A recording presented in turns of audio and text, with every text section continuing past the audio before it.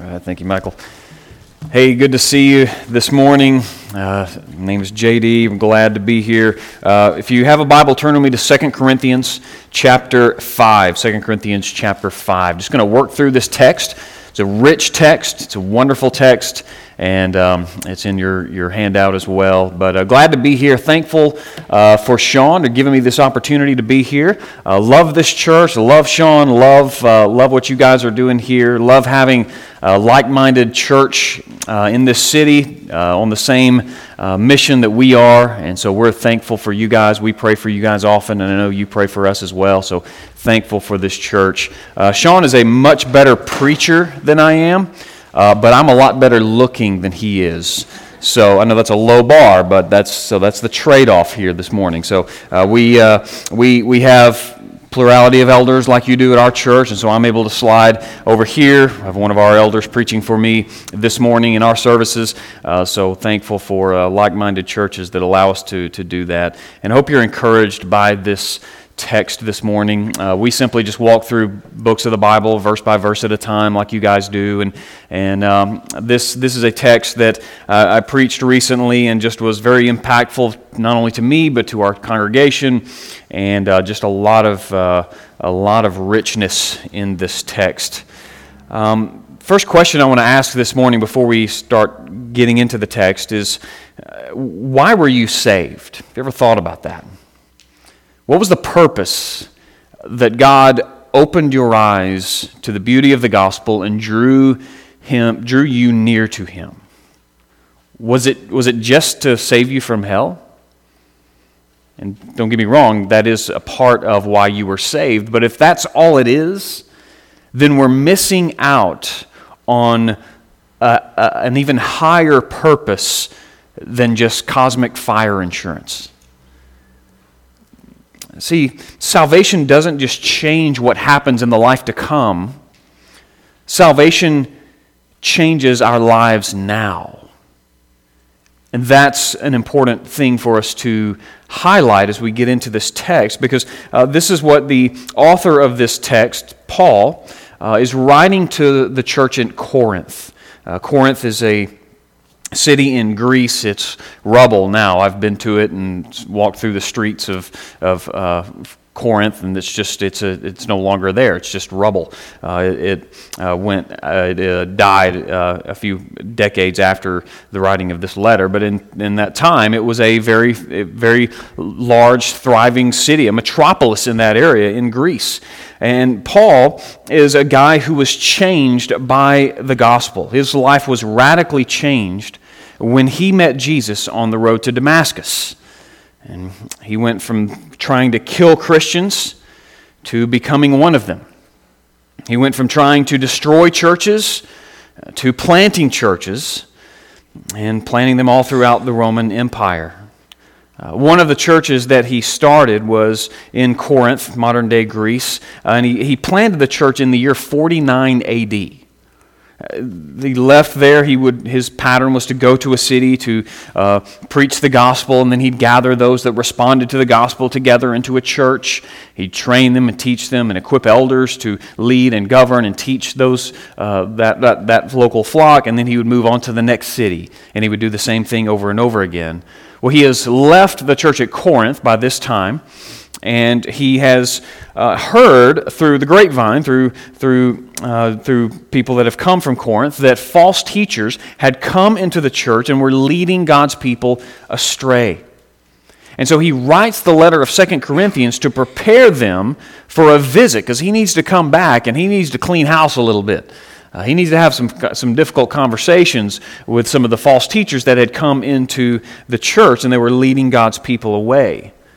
And 2 Corinthians is a letter preparing them for that visit. And the whole book is just preparing, just kind of teaching them, okay, this is what it means to be a Christian. And he gets into this chapter 5, verse 11, and he's going to point to the change that should come, that should be evident in our lives when we're followers of Christ. So let's look in verse 11. Let's just walk through the text here a little bit at a time. Therefore, knowing the fear of the Lord, and we'll pause there. Fear of the Lord doesn't mean I'm afraid of God. It means I have a reverent awe towards God. It means I'm afraid of letting Him down. Because He's loved me so much, I want to have a fear of the Lord. That's what it means to fear the Lord. So knowing the fear of the Lord, knowing this reverent awe we have towards God, we persuade others. So that's what we do, right? So a Christian doesn't live for themselves. Now that's harder than it may seem because we live in a very individualistic society, don't we? Where the focus is on self. Right? Just take care of yourself, focus on you, don't worry about anybody else.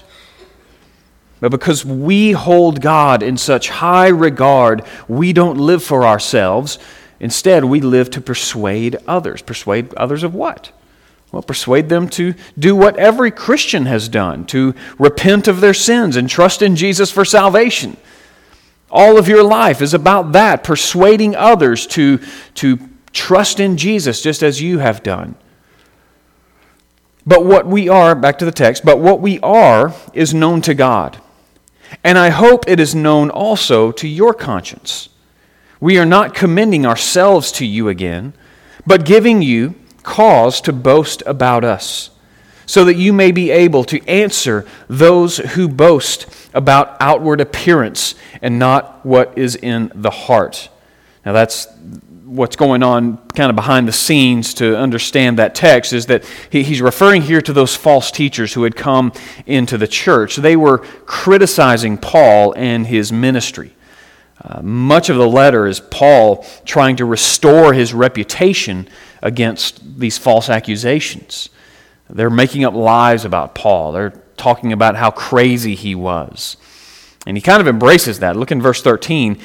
For if we are beside ourselves, meaning if we are crazy, it is for God. If we're in our right mind, it is for you. So he's kind of saying, yeah, we kind of are a little crazy. You know what? If we seem a little crazy, it's because we're crazy about God. Right? But if we haven't lost our faculties, especially when it comes to you, Corinthians, we're clear-headed about wanting you to know how much God loves you. Now that's kind of important for, especially if you may be here, maybe you're a visitor here, maybe you have had a bad church experience before. Maybe you've had, you've been out of church or you've come back, or I don't know if that's your experience or not, but I understand that. We, in the family of God, we have some crazy uncles. We have some people that are a little crazy sometimes and do some strange things. But here's why we may seem a little crazy sometimes as church people. Look in verse 14. For the love of Christ controls us. Some translations say compels us. Because we have concluded this. Here's why we may seem crazy sometimes. That one has died for all, therefore all have died. And He died for all, that those who live might no longer live for themselves, but for Him who for their sake died and was raised.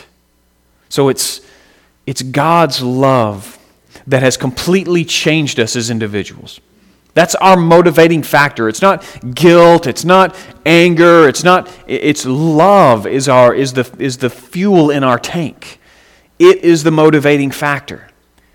And he explains that love like this, that one died for all, therefore all have died. Now that's a little bit of a confusing statement there because there's a theological debate surrounding who is the all here.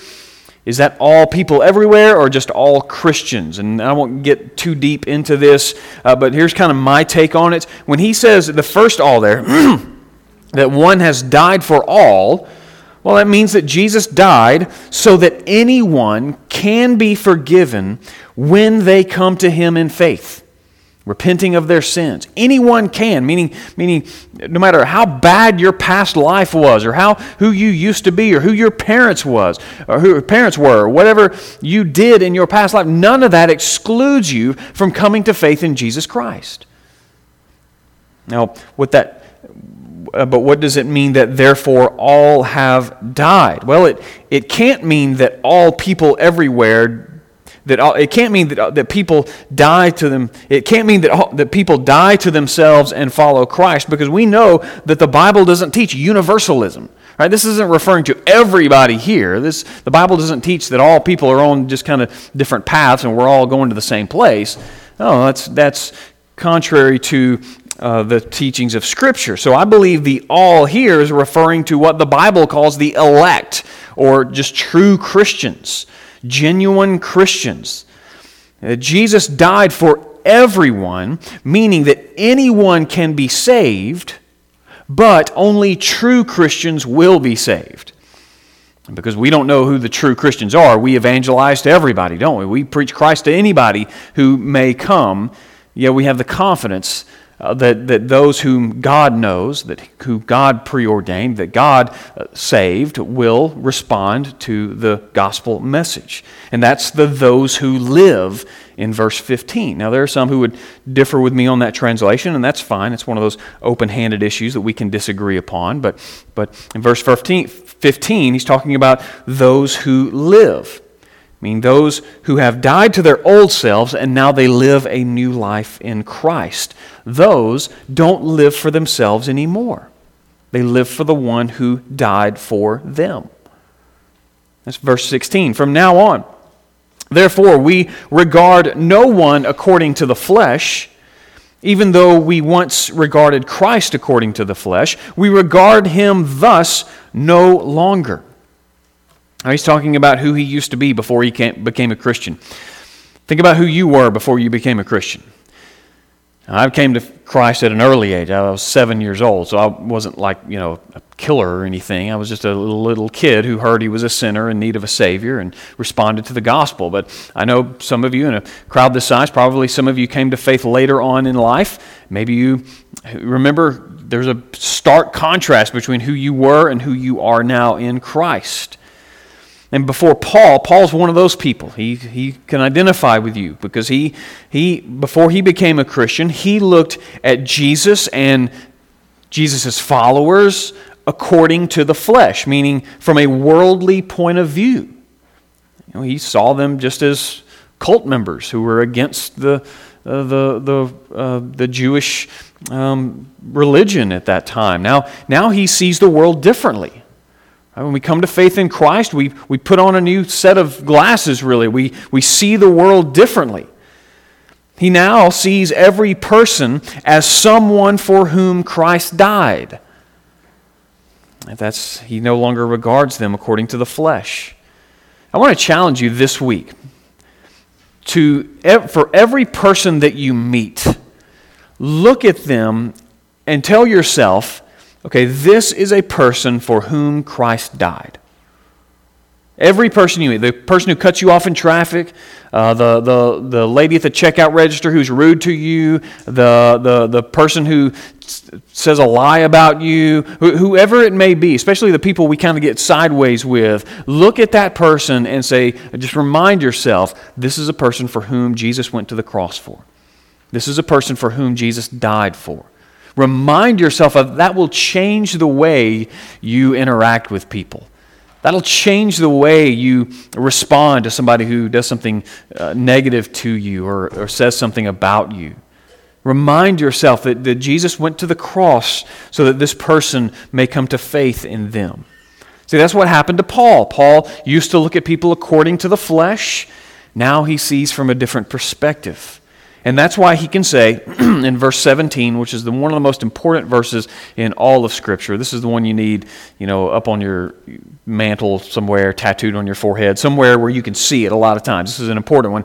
Therefore, if anyone is in Christ, he is a new creation. The old has passed away. Behold, the new has come. What a wonderful verse. When you follow Jesus, you don't become a new and improved version of yourself. You become a new creation. So there's a big difference there. This is not about self-improvement. This is not just becoming a better me. This is becoming a new me. Old me is dead and gone. I don't want to be that guy. I want to be more and more like Jesus. I want to be less and less like JD. You get a new you. The Bible talks a lot about God's people being new, about being a new creation. And I want to give you 10 ways that the Bible says you're a new creation. So if you're a note taker, I like that you guys have a place to take notes in your worship guide there. If you're a note taker, you got plenty of space here. I'm going to give you 10 ways that you're new, and I'm going to give you a text to look at later on. We're not going to read every text because we don't have time. I know you guys eventually want to have lunch today, so we're not going to read every text, but I do want to give you that. Maybe this afternoon you can open your Bible, read some of these texts for your own, and see how we're called to be new creations in Christ. Number one, you have a new Lord. You have a new Lord. Romans 6:16 through 18. Romans 6:16 through 18 talks about how we go from being slaves of sin to slaves now to righteousness.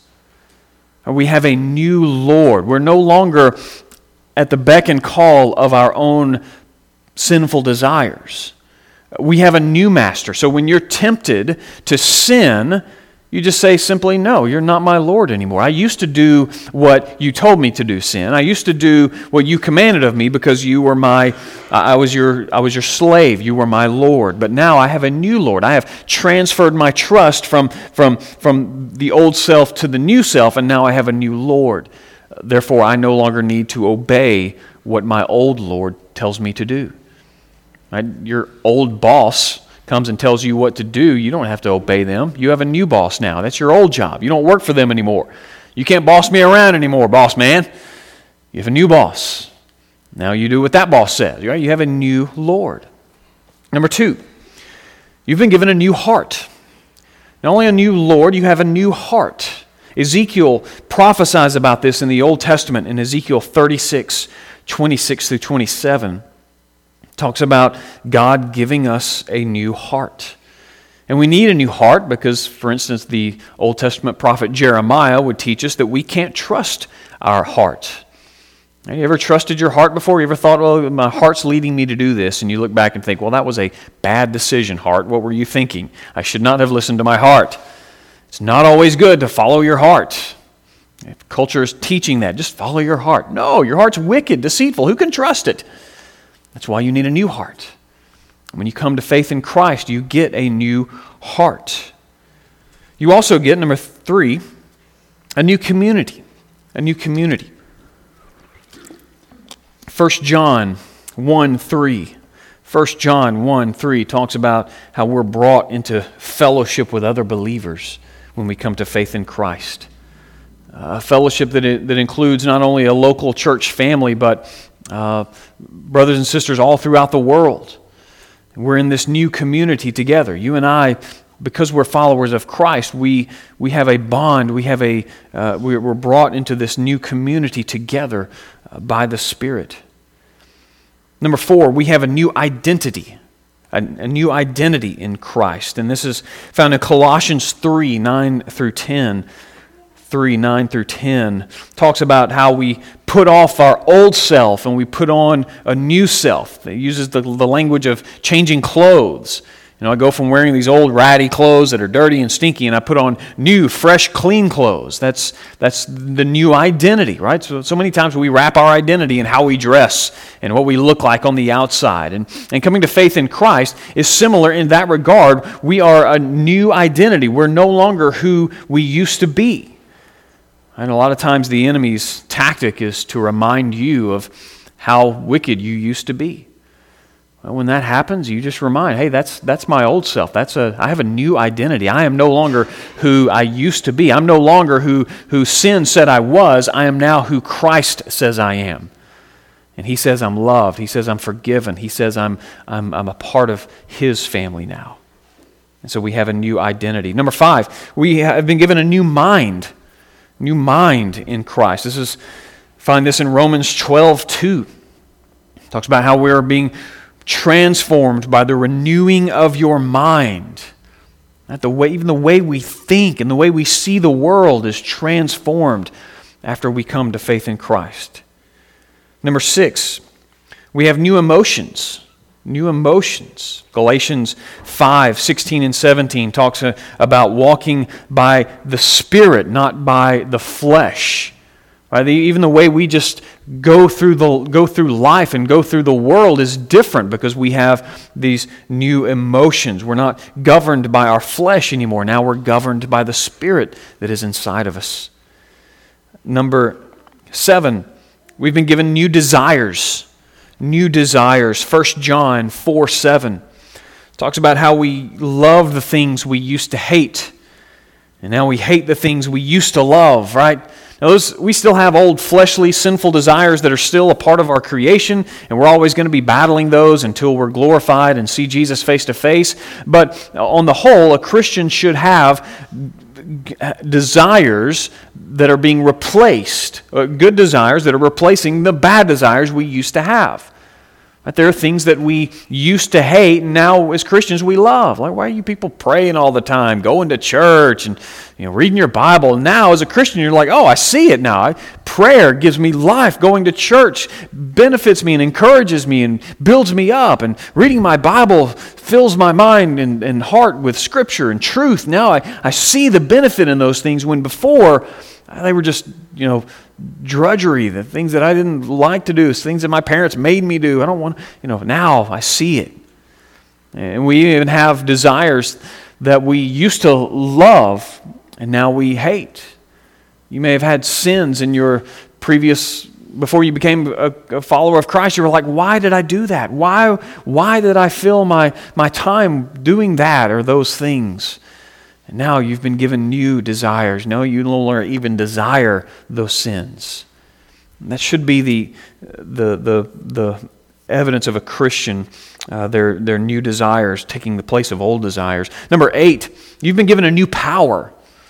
New power. Not only new emotions and desires, but a new power. Romans 8:12-13. Romans 8:12 through 13 talks about how we put sin to death by the Spirit that is inside of us. So when you come to faith in Christ, you get power in you. Now that's kind of cool. If you're like a superhero person, you like like whatever Superman, Batman, whatever Marvel, if you're DC, Marvel, whatever. You have your pick of if you could have any superpower, what would it be? Well, guess what? When you become a follower of Christ, you get a superpower. Now that superpower is not to, move buildings or levitate or fly or shoot laser beams out of your eyes or anything like that. The power that you've been given is now in you to kill sin.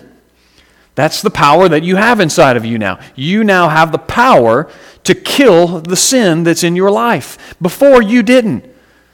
Before you were powerless over sin. You were doing what your nature told you to do.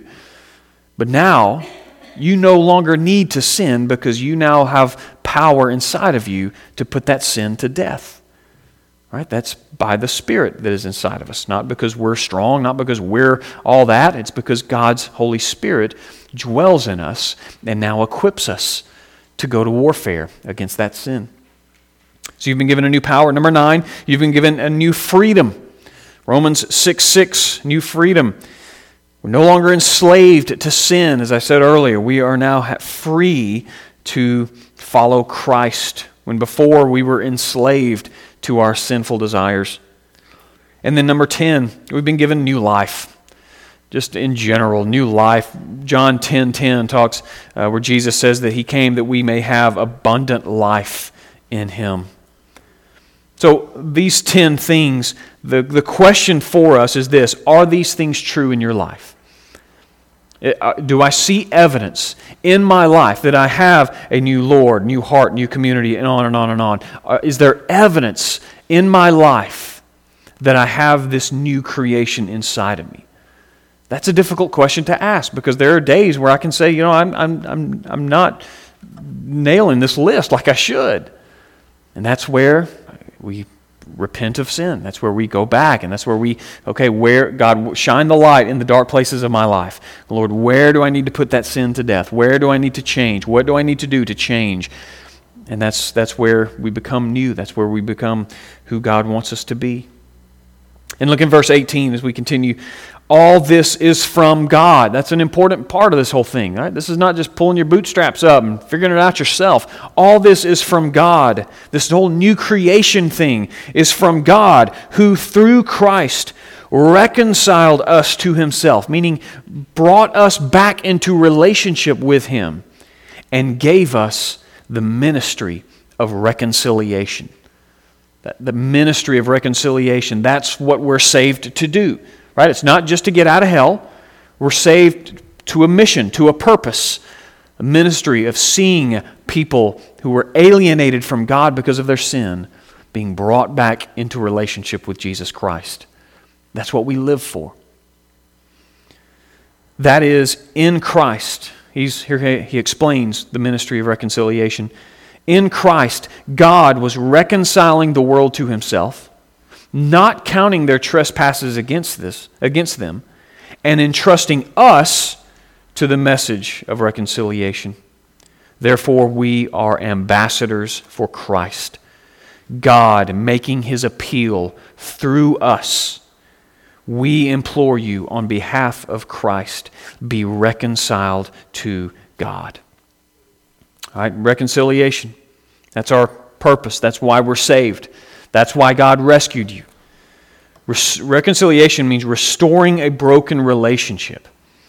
How was our relationship with God fractured? It wasn't anything that God did. It was what we did. We sinned against a holy and just God.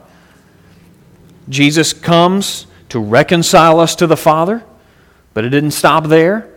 When we were reconciled, we were then given a mission to see that reconciliation happen with others. And he uses the language of being an ambassador. Right? When you are saved, you become an ambassador. Who's an ambassador? Well, that's someone who lives in a foreign land but represents their home country. We're ambassadors. We're representing our home. We've never even been there yet, but we know it's coming. And we are ambassadors into this land, into this world, with a message. And what is that message? Be reconciled to God. How do I do that? Through surrendering my life to Jesus Christ. By putting my faith in Him and becoming a follower of Christ. Which leads in verse 21 to one of the clearest, most concise definitions of the gospel that we have. Look in verse 21. For our sake, He made Him to be sin who knew no sin, so that in Him we might become the righteousness of God. And there's a lot in that. Let's unpack that. For our sake. That's the first three words there. That's a declaration of God's love for you. You've probably got all sorts of reasons why God shouldn't love you. But for our sake, for my sake, for your sake, Jesus came. He sent Jesus for your sake because He loves you and He wants to be reconciled to you. And the one who knew no sin, that's Jesus, God made Jesus to be sin. Now that doesn't mean that Jesus became a sinner. It means that Jesus took on the punishment of our sin. It means that God treated Christ as if He were a sinner. And Christ became the object of God's wrath and bore the penalty for our sin. So He becomes sin. We become the righteousness of God. This is what Martin Luther called the great exchange. He takes our sin, the penalty for it, at the cross, and in return, He gives us His perfect righteousness. Say, there's an illustration that if you've been around church a while, you've probably heard an illustration similar to this. So imagine you're driving home, if you have a license, or if you don't have a license, this may work either way. Imagine you're driving home and you're cruising at a good 110 miles per hour. Right, that's pretty much 6th Avenue right here. I was stuck here like for 45 minutes trying to get out of this parking lot earlier this week because everybody was driving about that fast.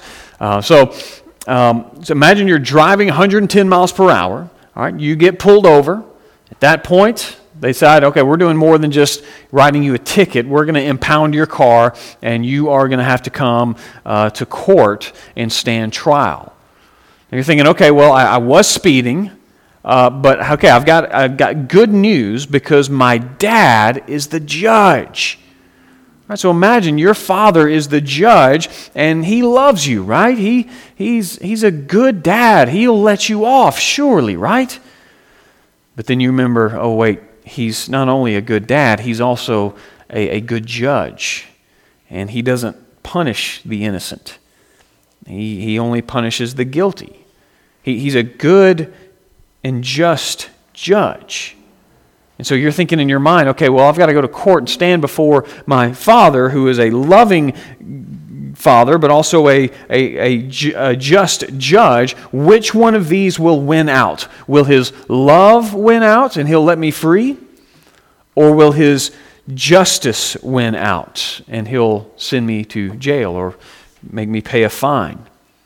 So you go stand before your father, the judge, and he looks at you and he says, son, this officer says that you were going 50 miles per hour over the speed limit. How do you plead? And because you're guilty, you look at your father in the eye and you say, I'm guilty. Because yes, you are. He says, okay. He says, that will be $500 or a week in jail. That's the just reward, just punishment for that sin, for that crime. Now, you don't have $500. All right, so you're can't write a check, can't pay that off. You don't have a $500, so the bailiff comes to take you to jail. Your dad, the judge, stands up, takes off his robe, comes down, writes a $500 check, and he hands it to you. Now, at that point, you can either accept it or reject it. And what would you do? You'd accept it, right?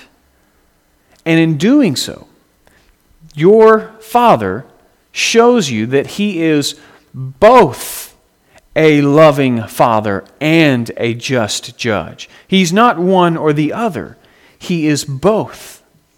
And this is what your Heavenly Father has done for you on the cross.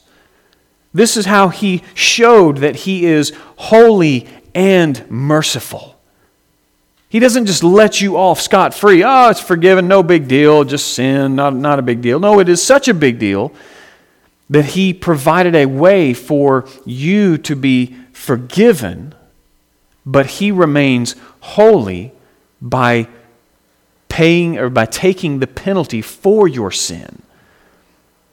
Jesus becomes the object of God's wrath in your place for your sins.